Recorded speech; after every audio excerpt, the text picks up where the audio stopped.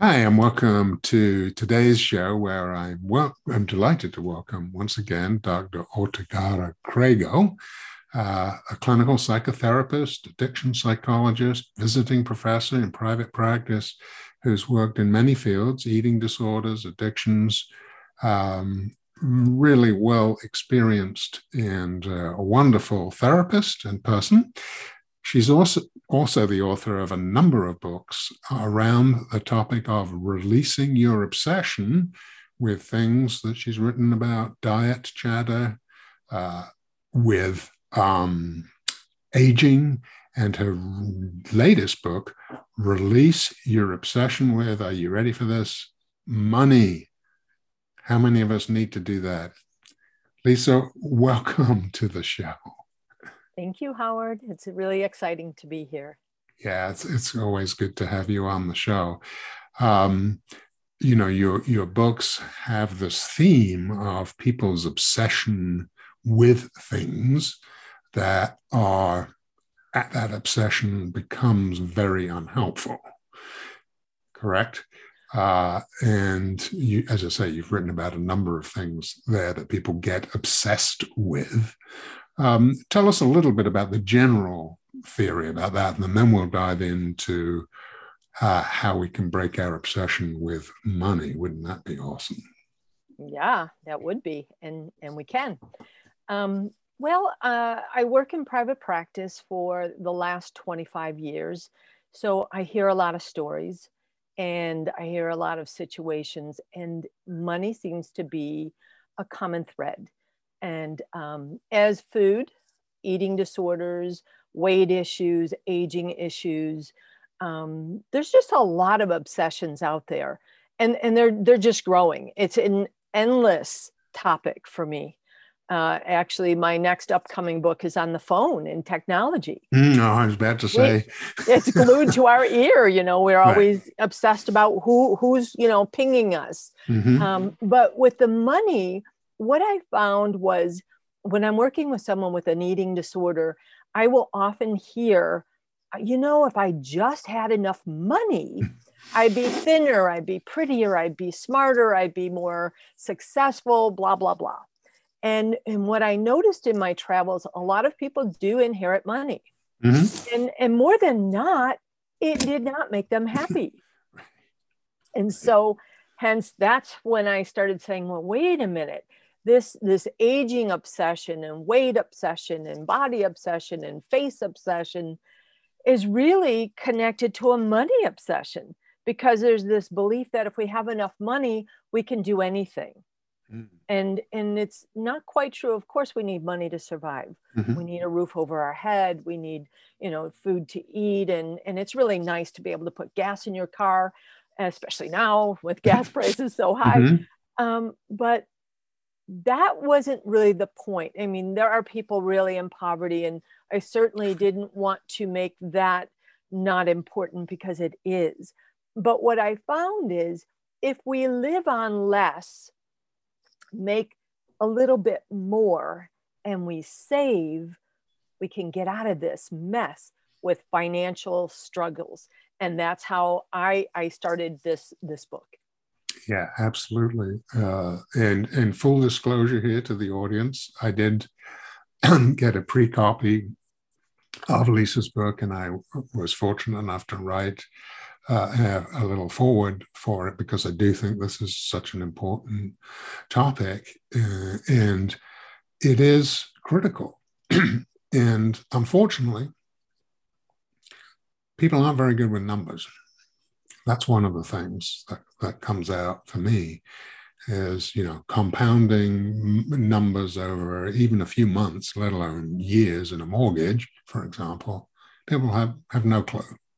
It's live in the present, which is what the brain is really designed to do. But we've got to move beyond that. Otherwise, we will not be able to manage finances at all. So that's one aspect of it for sure. Mm-hmm. Yeah, and that brings up such a good point, that the more we put that little bit to the side, it accumulates very quickly. And if you act as if you don't have that money, you could start to get out of debt. I was privileged. Grew up in a pretty upper middle class lifestyle. My father was a well-known pianist, and we had a pretty good life until we didn't. When I was about 12, my mom moved us all up to our little summer cottage that was not winterized. It was rough. My father stayed behind in his businesses. At the time, this is in the 60s, and it's a little kind of similar to today in some ways. There was a lot of social unrest and a lot of stuff going on, and she wanted us to be safer. So she carts us off to this little town, and I, for the first time, lived poor. I mean, really poor. We didn't live rich on the other end either. My dad is he's passed now, old-fashioned Italian guy who he didn't wear the fancy Rolex watch and drive the hottest car. He wasn't like that. He was very simple. But anyway, we go off to this cottage, and it was my awakening that, you can get cold when you don't have good heating, and water pipes freeze, and not to get graphic, but toilets back up. And I mean, I just did not know that. And I was thrust into that at 12. My eating disorder becomes apparent at that point, but nobody knew about those things back then. And the reason I'm even bringing this up is my very first job was working with the Mexican migrants. I was a little over 12. Honestly, I can't remember how I got that job, but I remember my mother dropping me off, and I had the crisp white little tennis shoes and these cute little pedal pushers with flowers on it. And, I was not ready to be out in a field. I had no gloves, no hat, no anything, in this scorching heat with these migrant workers working for their supper. I'm working for a horse. So, I mean, they looked at me like, you poor little rich girl. And they called me that in Spanish. And they kind of thought, oh, she'll last a day. I have this determination in me to succeed no matter what it is. And I just pulled up by the bootstraps, and I made it. The first day I was blistered and bleeding, and it was awful. But that was my eye opener into, there are really poor people, and they are really working hard. They were living in the back of their trucks and large families. And I just remember eating a sandwich, and my hands were filthy, and there was nowhere for us to wash them, because we were picking out in this field, actually cucumbers and peppers and things like that. And that was when I realized we have to work hard. And I don't want to ever be so poor that I am only working for my supper. And that was where that began. That I began to realize we have to save. And of course, I didn't learn that right away, because I went to college. My family wasn't the type, we're paying for your college and whatnot. I did it on my own. I had almost $500,000 of debt in student loans that I lived off of. Then I get older, and I have a mortgage, and I have a car payment, and I have this loan hanging on me. And I learned how to get out of that by acting as if I did not have money when I started to make money. And I kept putting it away and putting it away. And I did pay every penny off. And today I live debt free. And that took away all that obsession, and which I really never had obsession for money, but I didn't like being in debt. No, absolutely. And, it's so interesting. We get wrapped up in our own worlds, but it's very difficult to identify sometimes with people. I like to go, because of my roots, I like to look at BBC News. And they generally have some really good stories. One of the stories was really a horrendous story about, serious hunger and starvation in some country. And I looked at, they say, here are the most read news. The story wasn't in the most read news at all. It was probably about some Hollywood actor or actress, what have you. But, people literally, actually the story, now I recall, was about the horrendous state of, or the lack of, healthcare in Afghanistan at the moment, and specifically as it related to childbirth.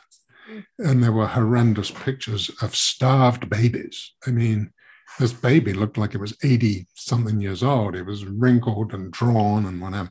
And it was heartbreaking. But it, wasn't among the most popular stories that people were reading. And that is such a good point, Howard, because if you look at, the population I work with, most of the population that's obsessed with the money has all the things that we need.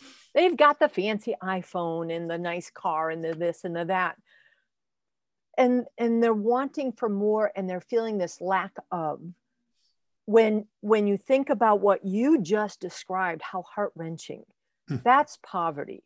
That's not getting health care. That's not, when I'm talking about obsession with money, I'm saying we don't have to be obsessed with it, and we can live comfortably, and we can save, and we don't have to be in this financial fear, because we have opportunity. We are in the land of opportunity. We can create with almost anything. My mother-in-law was from Puerto Rico. She had, I'm guessing, maybe a third grade education, maybe. And I don't even know if she could read. I really don't. But she was smart, and she was spiritually smart. And she knew how to sew. She had that sewing machine, and she would work day and night. She worked for a factory sewing and worked her way up as a manager. And then she sewed at night for people who needed things fixed. And she would squirrel away the money. Do you know, out of the whole family on that side, on my husband's side, she was the one who was wealthy. She was the one who'd always accumulated almost that, close to $500,000. Wow. And people would ask her for money. She was always lending money. Right. And, yeah, it teaches you that we have what we need. We just have to learn to live on less. Right. Save. Absolutely. Yeah. And we live in a culture where there's so many entities reaching out, trying to convince you to buy their product or pay for this service or that service. And it's very difficult to resist that. That those are pressures on us to spend money. Oh, take out another credit card. It's okay. It's only, 0% for the first year. Yeah. And then it's, 15% after that, Exactly. And so on and so forth. And so, one of the problems is the human brain, as really likes simplicity, and it's easy to divide things into, black or white, this binary thinking. But this issue with money is incredibly complex because, as you say, you have people around the world who have zero, literally, and are literally looking for their supper and to feed their kids today. They have zero, and then it goes all the way to the top of the scale. We got people who got more money than they know what to do with.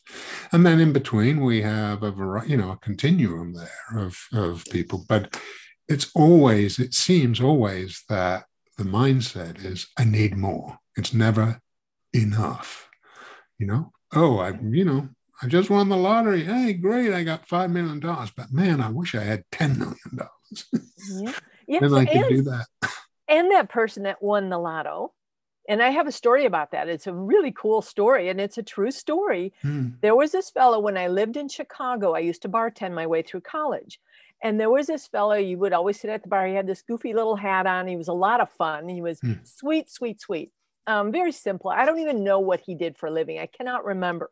But he won the lotto, and a lot of money. Because all of a sudden he came in with this swanky outfit, and he had this top hat, and he was just real fancy looking, and all the girls were swarmed around him, and he wasn't particularly suave. He wasn't that good looking, and he just wasn't the kind that girls would be, attached to. Yeah.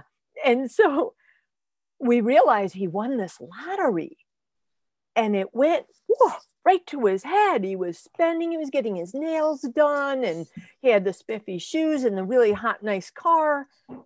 And then he disappeared. And then we saw an ad in the newspaper that he had died, that he took his life. I was devastated because he was such a sweetheart. And I thought, this is all about money. Fast forward, we learn later he staged his death. He didn't die. He made so much money off this. He didn't make it. He, won that he staged his own death because he had the recognition, the awareness. These girls were not after him because they liked him. They were after him because he had a lot of money. It was millions. And he ended up living very simple, bought a farm. He married a lovely lady, had a bunch of kids. And it was a happy ending, but it was such an eye opener, to actually stage your own death. Yeah, it's pretty dramatic and drastic. Yeah. Because there are stories of people who won millions and then, turned to criminal activity and drug use, blew all their money. I mean, it's very, very sad. And I'm not sure why that happens. I don't know whether it's people suddenly realize, so what? I've got all this money, no big deal. At some level that their life hasn't really changed because of it in the way they hoped. Yeah, or they think they're not going to run out. And there's this thing of, well, I'm going to get everything I never got. Mm-hmm. And what I noticed, I remember this fella, he was in a horrible, horrible accident. He was a construction worker in the machinery. He was like helping the person drop whatever they were supposed to in this hole, but it fell on him. And he broke his back. And he was an African-American man who had lived in Georgia his whole young life under his grandma's thumb. He was used to the lashings, and, he was a very sweet, kind, good person that had this horrific accident. The accident didn't change him. It changed his mobility and his whole life. He became disabled. He gained a lot of weight. That's how I met him, because I'm, working in the industry with people with weight issues and low self-esteem, etc. And it turned out he kept buying. He had all these money managers because he didn't understand money. Mm-hmm. So that's part of it too. Like you said, sometimes we don't understand how money compounds and how we can have more of it if we're careful with it. I don't mean selfishly. We could still give and be, good with charities. But he was giving away so many houses and houses and cars, those two things. When I met him, the money was gone.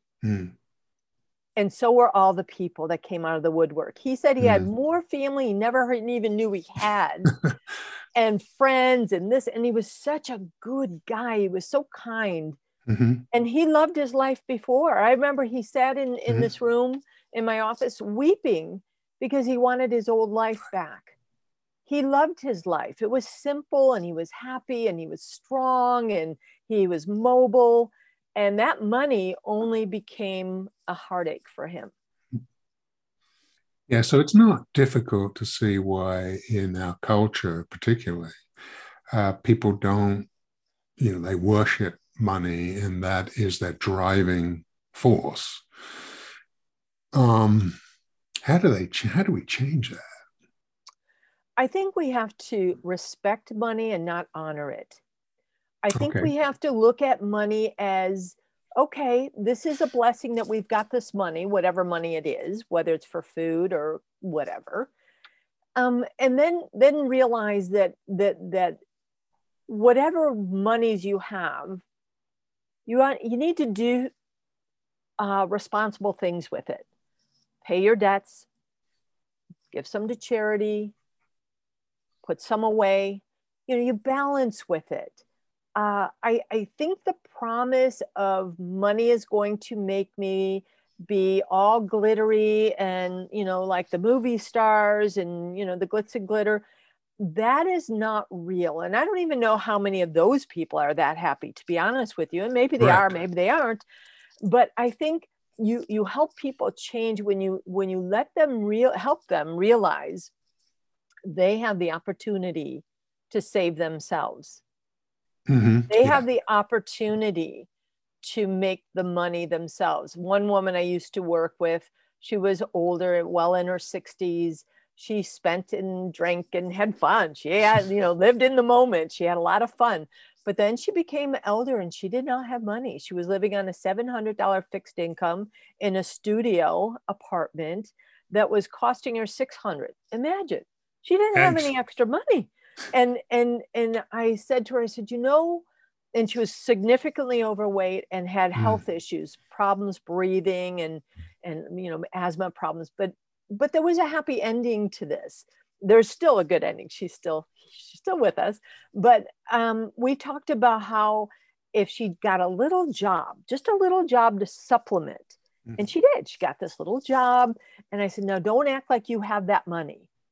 Squirrel it, a good chunk of it away. Keep putting it away. Do you know that to this day, now she has over $50,000? That's awesome. Yeah.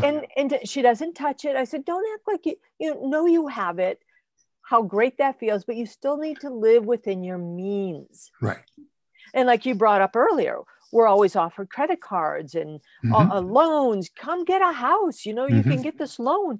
No, if you don't make enough for that loan, you shouldn't get it. Right. Yeah, I heard about a guy who was making I think $1,600 a month, and he had a car payment of $600. I mean, that's insane. But I guess that happens. And it's interesting is what part of this, I think, correct me if I'm wrong, Lisa, but part of this is what people think will make them happy. And also we should define what happy is, right? So happy isn't fleeting pleasure and having a good old time. Happy is having a meaningful and purposeful life, ideally free of as much stress, including financial stress, as possible. No question about that. But that's what it's about. But, you ask most people, I think, they would say, if I just had. No, you're right. I think it's life with purpose. I think to be able to sit still and embrace what's around you. I always remember this one sweet girl. She had this image of me on the weekends that I would go out with my hair flowing and a long gown with my husband out to eat with all this glitz and glitter and gold and jewelry and go dancing. And I laughed. I thought it was kind of funny because that's so not me. On Friday, the end of my day, I go home, my hair goes up, the face gets washed, and I'm in sweats the entire weekend. The last time, and it's not that I have anything against eating out. My husband owns a restaurant, which was clearly shut down for a long time because of the pandemic, but we were fine because we saved. We were fine because we saved. But the last time I went out to eat was February with my sisters, February of 2020. Just before COVID right before hit. It all hit. Yeah. And it's not that I'm afraid to go out. I'm really not. I just don't need that.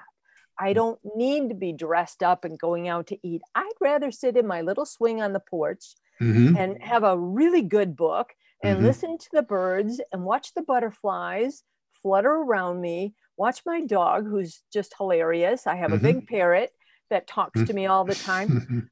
I don't need anything more. And I think part of the problem that people have is they want to prove they've arrived. And getting money and things is not arriving. Correct. It's fine. It's fine. There's nothing wrong with it. I know many very wealthy people. That's fine. There's nothing wrong with that. Right. But what are you doing for your purpose? What are you doing that makes you feel connected to the universe, to other people, to your community? If you have a faith, to your faith. What is it that you're doing? Because I think those are the missing links. Yep, there's no question about that. And that is how researchers and scientists and philosophers think of happiness in terms of meaning and purpose. Because when you have meaning and purpose, that's when you're going to feel overall, it's not going to be a wonderful, every moment wonderful, but you are going to feel connected and value. And you are going to feel your value. Yeah. And that is important. It is, and I know you taught psychology, like I've taught psychology, and remember, I know you remember Maslow's hierarchy of need, and you think about the students and what they thought was the ultimate going up that pyramid, and they've Mm-hmm. changed the pyramid some over the years, but I always said, that self-actualization, which I think they've removed part of that, but it was not reaching your financial peak. Right. It was your spiritual peak. Mm-hmm. It was to be able to say, I'm good. Yep. And interestingly enough, Maslow, before he died, I don't know whether you know this, added an extra tier, which really reinforces that, which was self-transcendence, Yes. going beyond your success and finding purpose beyond yourself and beyond your ego and your selfish interests. And so that's exactly right. And that actually isn't always conveyed in books or when it's taught. But yeah, that you get to, oh, I've been successful. But there's another level above that. Not just, oh, I make 300,000 a year. Yeah, that's great. I'm successful. No, that's self-transcendence, where it's not about how much you make or how much you have. It's about who you are in relation to the world and other people, and that ability to move beyond your selfish interest to help others. Yeah. And that's been shown in the research with people who have a lot of money. One of the things that they appreciate, a lot of them, is the ability to give money to causes that are important to them. Mm-hmm. Absolutely. Absolutely. The fellow that won the lottery and moved out into the country, he became connected to the earth. He has cows. I think he still does. I've lost touch, but he had a bunch of cows and chickens and was into the farming of the land and riding his horses. And I just smiled when I heard his story, because to me, that was the ultimate, to be connected to the outside. I think we need that. We're too often inside our homes, on our computers or our phone. And when's the last time you walked in the grass without shoes, barefoot? Right. When did you last touch a tree? I used to work with this fella, and he used to, way back when I was very, very young, I was still like 19, 20, and he put his hands on trees and he used to get the energy. I thought he was a wackadoodle. He wasn't. He was absolutely spot on, that there's energy, and we're missing that by being always connected to something. Yeah, no, I think that's absolutely true. And nature is a wonderful healer, and it's a wonderful way to be connected to something other than the worldly things like money that obsess us and are around us all the time and direct our thinking and who we are. Yeah, for sure. Yeah. And like you said, another purpose is to be able to give it away, and I like to give anonymously. I don't want the accolades. I'd rather know somebody who really needed something and just kind of quietly push that money their way.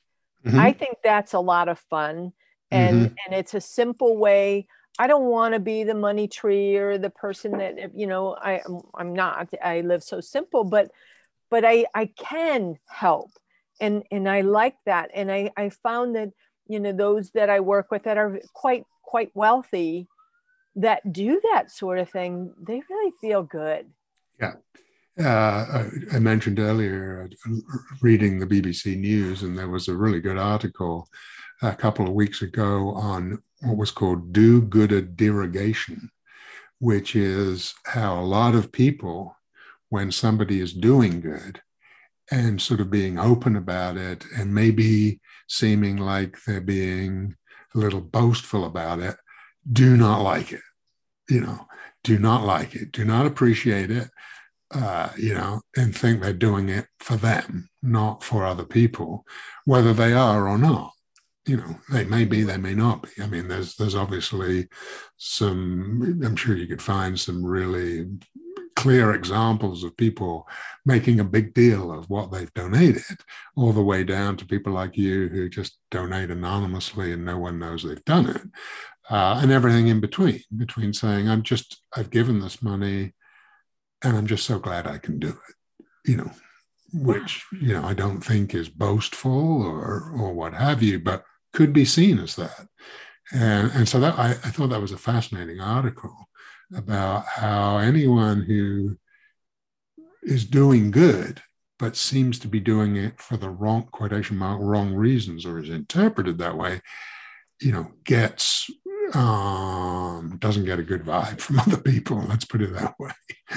Yeah. And like you said, they could be giving because they want to, and then the media's out there or someone with a camera and they want a good story. Right. Because Exactly. that makes a good story, but yeah. but it's the quiet ones that do it. I think that's really, really pretty awesome. To be able to go out there and do something with purpose. Bring a meal to a friend.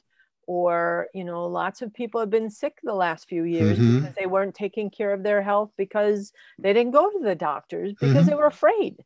They didn't want to get COVID, so they didn't take care of their heart or their this or their that. And I saw a lot of that. I had a lot of loss this last 2 years, between the COVID or other complications because they didn't go to the doctors. And but what I saw that was really beautiful in all of that, I saw a lot of people going to their community and making meals and bringing it to someone who couldn't get out, a shut in, or, we had the onset of the telehealth, which we've had before, but not like now. It's fabulous because I was able to be there. I still came to my office. I was all alone here during that time frame, but I could connect with others.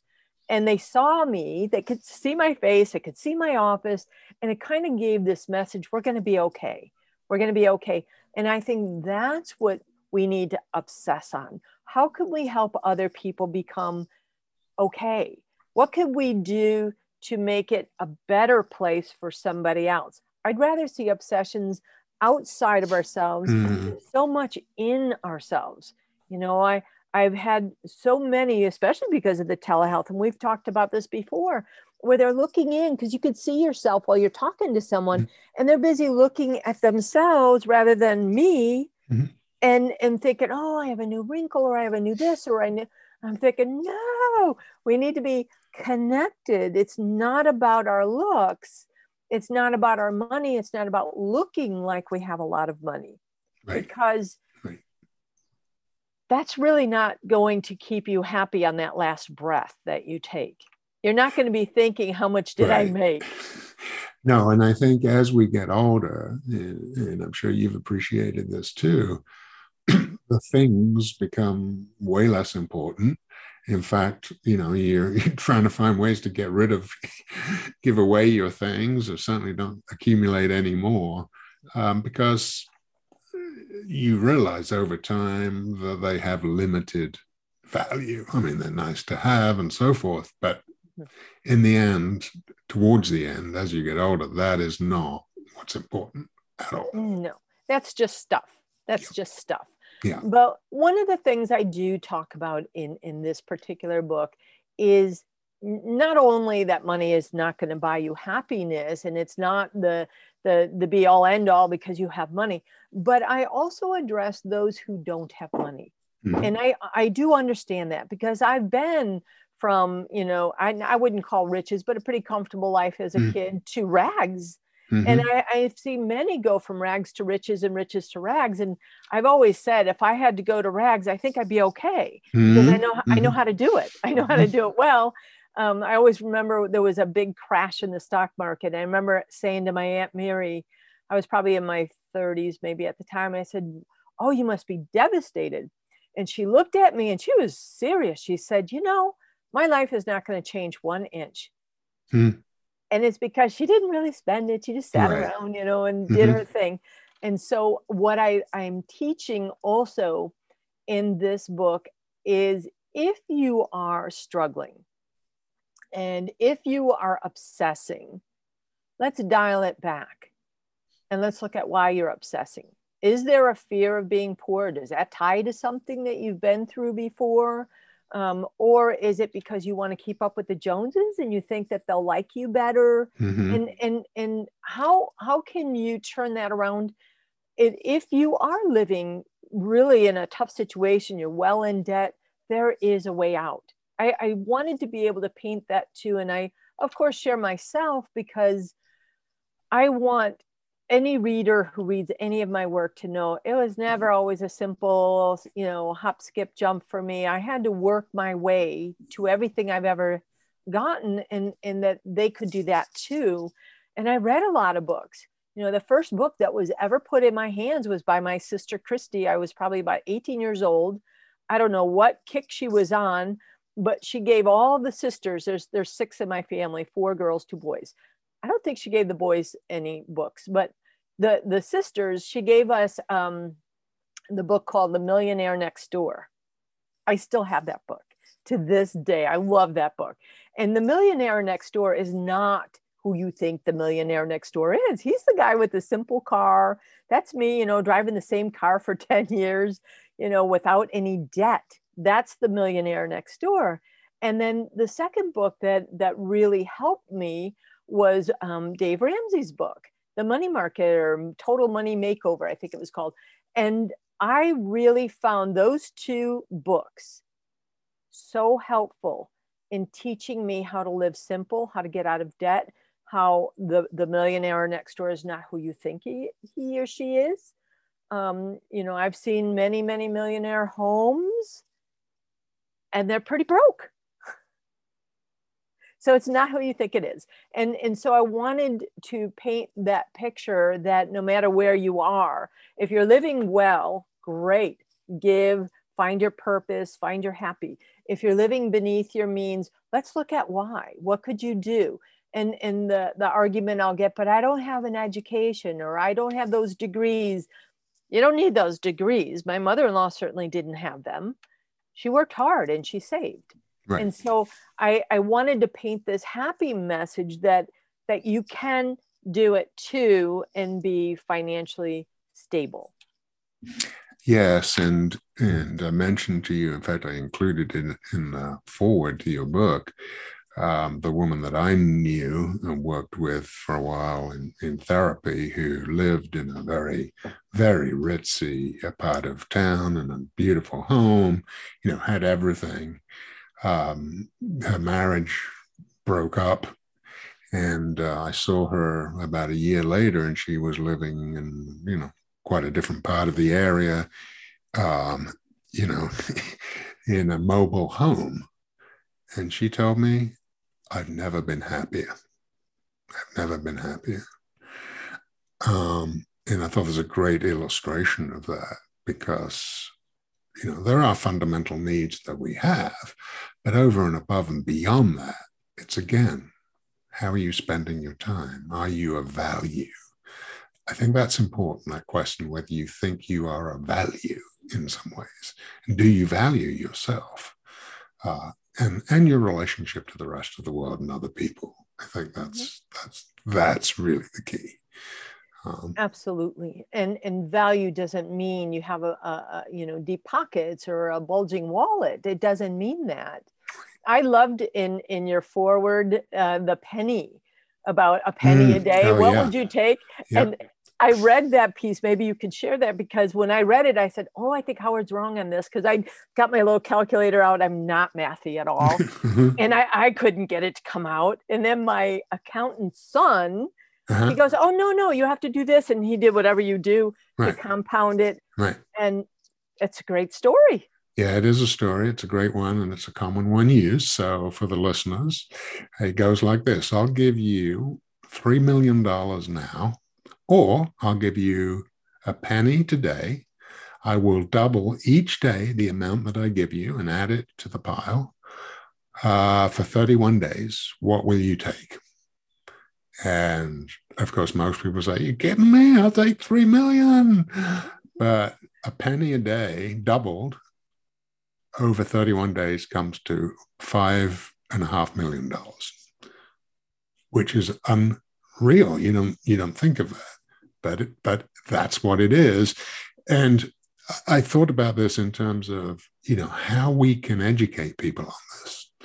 If you said, I'll try and get the numbers right. If you were in class and said, okay, here's what we're going to do, class. I'm going to give half of you a token a day, and I'm going to double it, to the end of the first week. And then you can redeem your tokens for what you want. Some of you will get it for 1 week, and then you'll be able to redeem your tokens then. And some will have to wait 2 weeks and get it. And after 1 week, it comes to 31 tokens. I believe after 2 weeks, it comes to like 1,100 tokens. That is so visual. That's so visual in a class. And it's amazing. And reading your forward, I was thinking, well, I think I'd take that 3 million. And I'd invest it. I mean, that was my first thought until I really understood it's exactly what I'm saying, but I never saw it in that light. And it was like, wow, you just keep saving. And that's what happened with the woman living on her $700 in that studio apartment. She didn't realize if I just keep putting 20 away and 10 away and 15, all of a sudden she had 50,000. And for her, 50,000 is plenty. For most of us, that's a lot of money. And she'll be fine. She's now, I think, 70 something. And she could live off that if she stays in a simple life. Had she not done that, she might be in some deep trouble, because there may be a time she can't squirrel it away. No, absolutely. And there was another one that I think I worked out, which was if you just save $10 a week and put it away over 10 years, and that comes to about $5,000. But if you've invested it and got like a 5% return on it, it's more like $7,000 for just $10 a week. $10. And how often do we take that $10? And women, oh, forget it. We're going to buy makeup, and we're going to buy perfume, and we're going to buy all this stuff that we really we don't need all that. A lot of women will have drawers and drawers. I have a sister like that, of makeup and this and that. We don't need it. You need a few pieces and that's it. Or, I got $10 and I'll buy a lottery ticket. Oh, yes. I think there's been studies done that most people who buy lottery tickets do not have a lot of money to be buying those lottery tickets.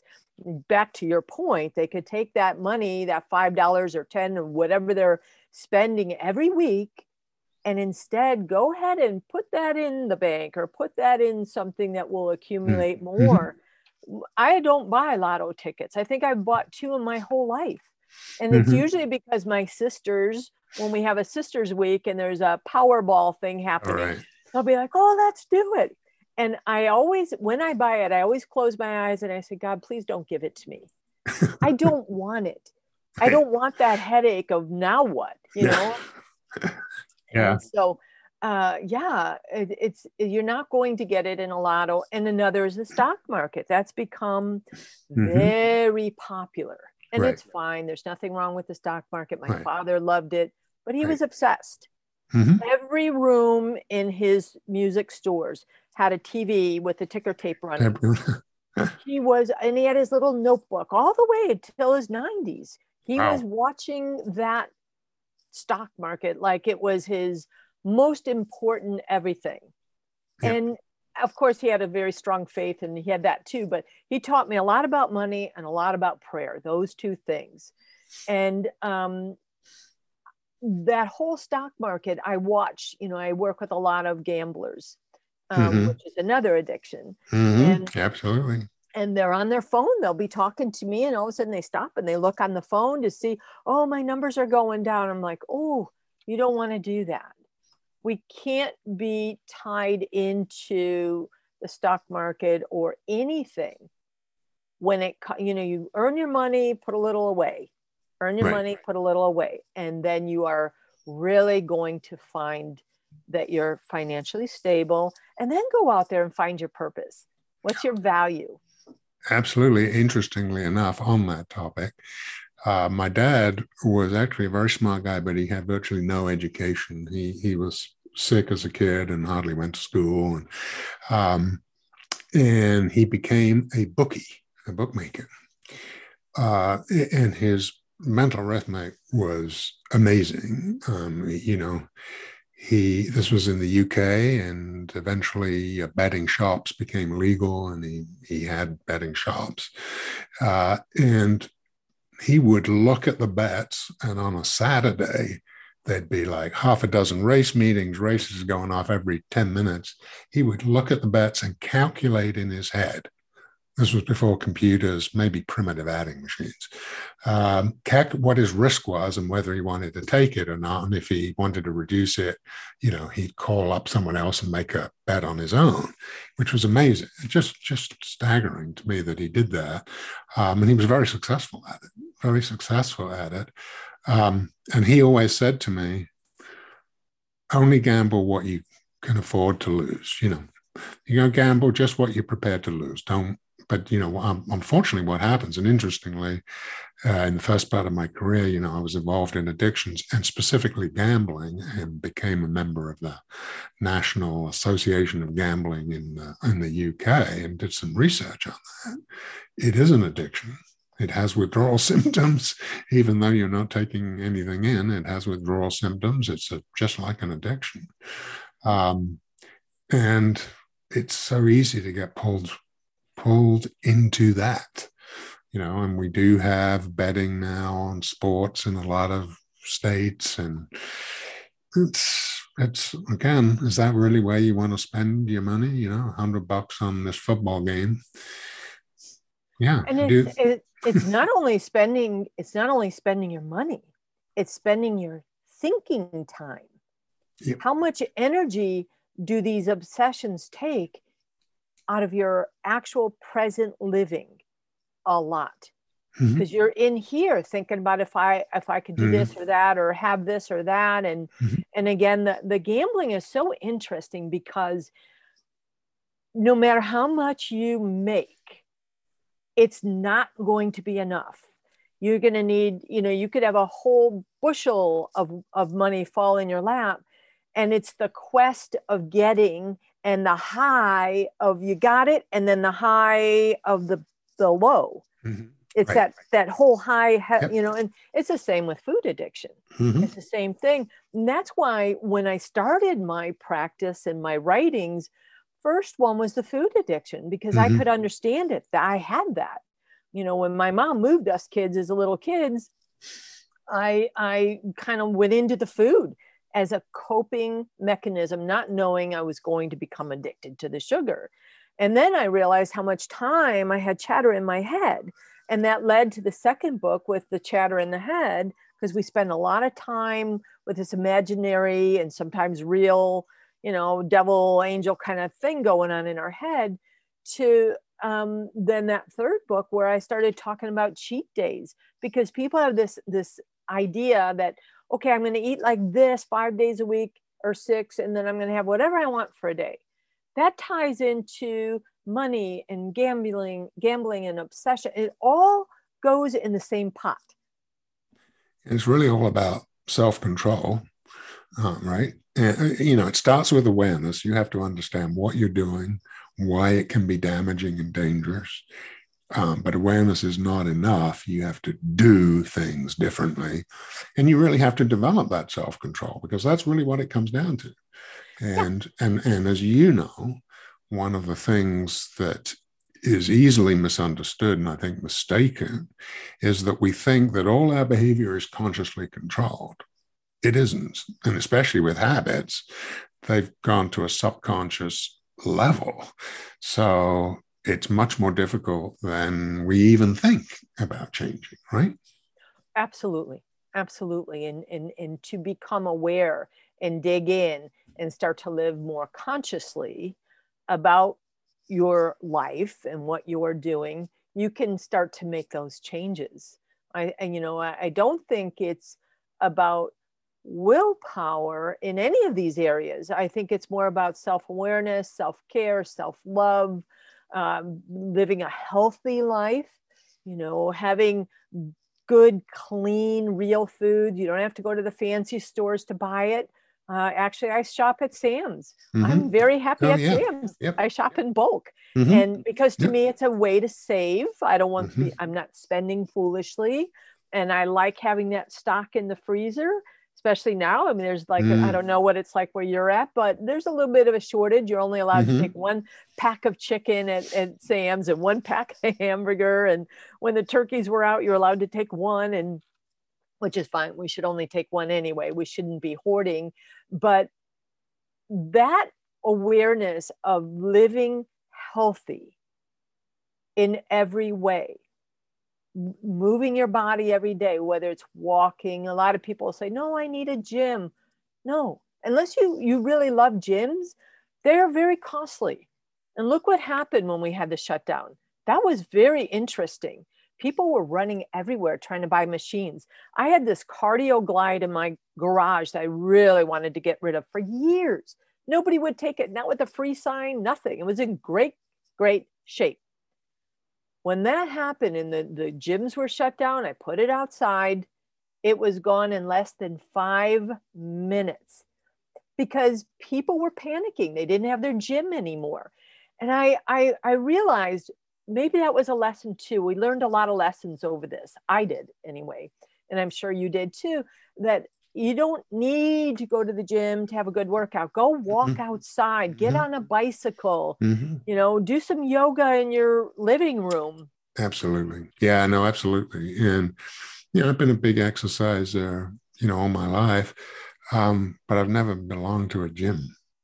Fortunately, I've lived in places where it's just spectacular and beautiful to walk or jog outside. I live near a beach. I can jog and walk on the beach. It's just, that's part of it, actually. Just being it's not that much fun when you're inside. But if that's the way it works for you, then good luck for you. Good for you. But absolutely, for me, being outside is actually very, very important. It's funny. I did belong to a gym one time in my whole life. I was about 21 years old. It was called the Chicago Health Club. They were very big. It was before you had gyms, gyms. It was called the Chicago Health Club. And I had a gold card. It was very impressive. Whenever I opened the wallet, I made sure that card showed because it looked like I was somebody because I had that card. I only went twice. Well, not surprising. Nothing against you. Yeah, I didn't like to be confined. Actually, what I loved back in those days, because I lived in the city, I would run through the zoo and I'd wave to the panda bear and all the little animals. And I loved that. And then I'd walk along Lake Michigan. That was free and it was lovely. And it was outside. And so that's the message. Yeah, no, totally agree with you. Okay, so where can people find your books? Where can they find you? Where can they reach you? We'll have this in the show notes, but why don't you tell them? Well, I'm on all the social medias, as everybody is, I'm sure, at Dr. Lisa Ort. You'll find me on Twitter and Instagram, I believe. And then Facebook is my full name, Dr. Lisa Ortiguera-Crago. So it would be, Facebook / and then my name. And then I have a website. It's weightcontroltherapy.com, where you'll find all my books on obsessions and tips and, healthy living tips and blogs. I write a lot of blogs. And so, yeah. And then, of course, my books are anywhere books are sold, Amazon. You just put my name in there and it'll populate all the books. Yeah, that's great. And thank you for writing them too, because they are very important topics. And this one about money, I think, is really important and almost universal in terms of everyone has to deal with this and work it out because the implications are huge. Yeah, I agree. Great. Well, till next time. And it was interesting when you said my next book is, and I was thinking about how not to obsess about social media. And that's kind of what it's about, right? Technology Oh and yes, stuff. yes, Yeah. and yes. I use the word phone, but guess what? Our phone is our little Uh, computer, oh, yeah. and that is. I'm already half into writing it because it's fascinating.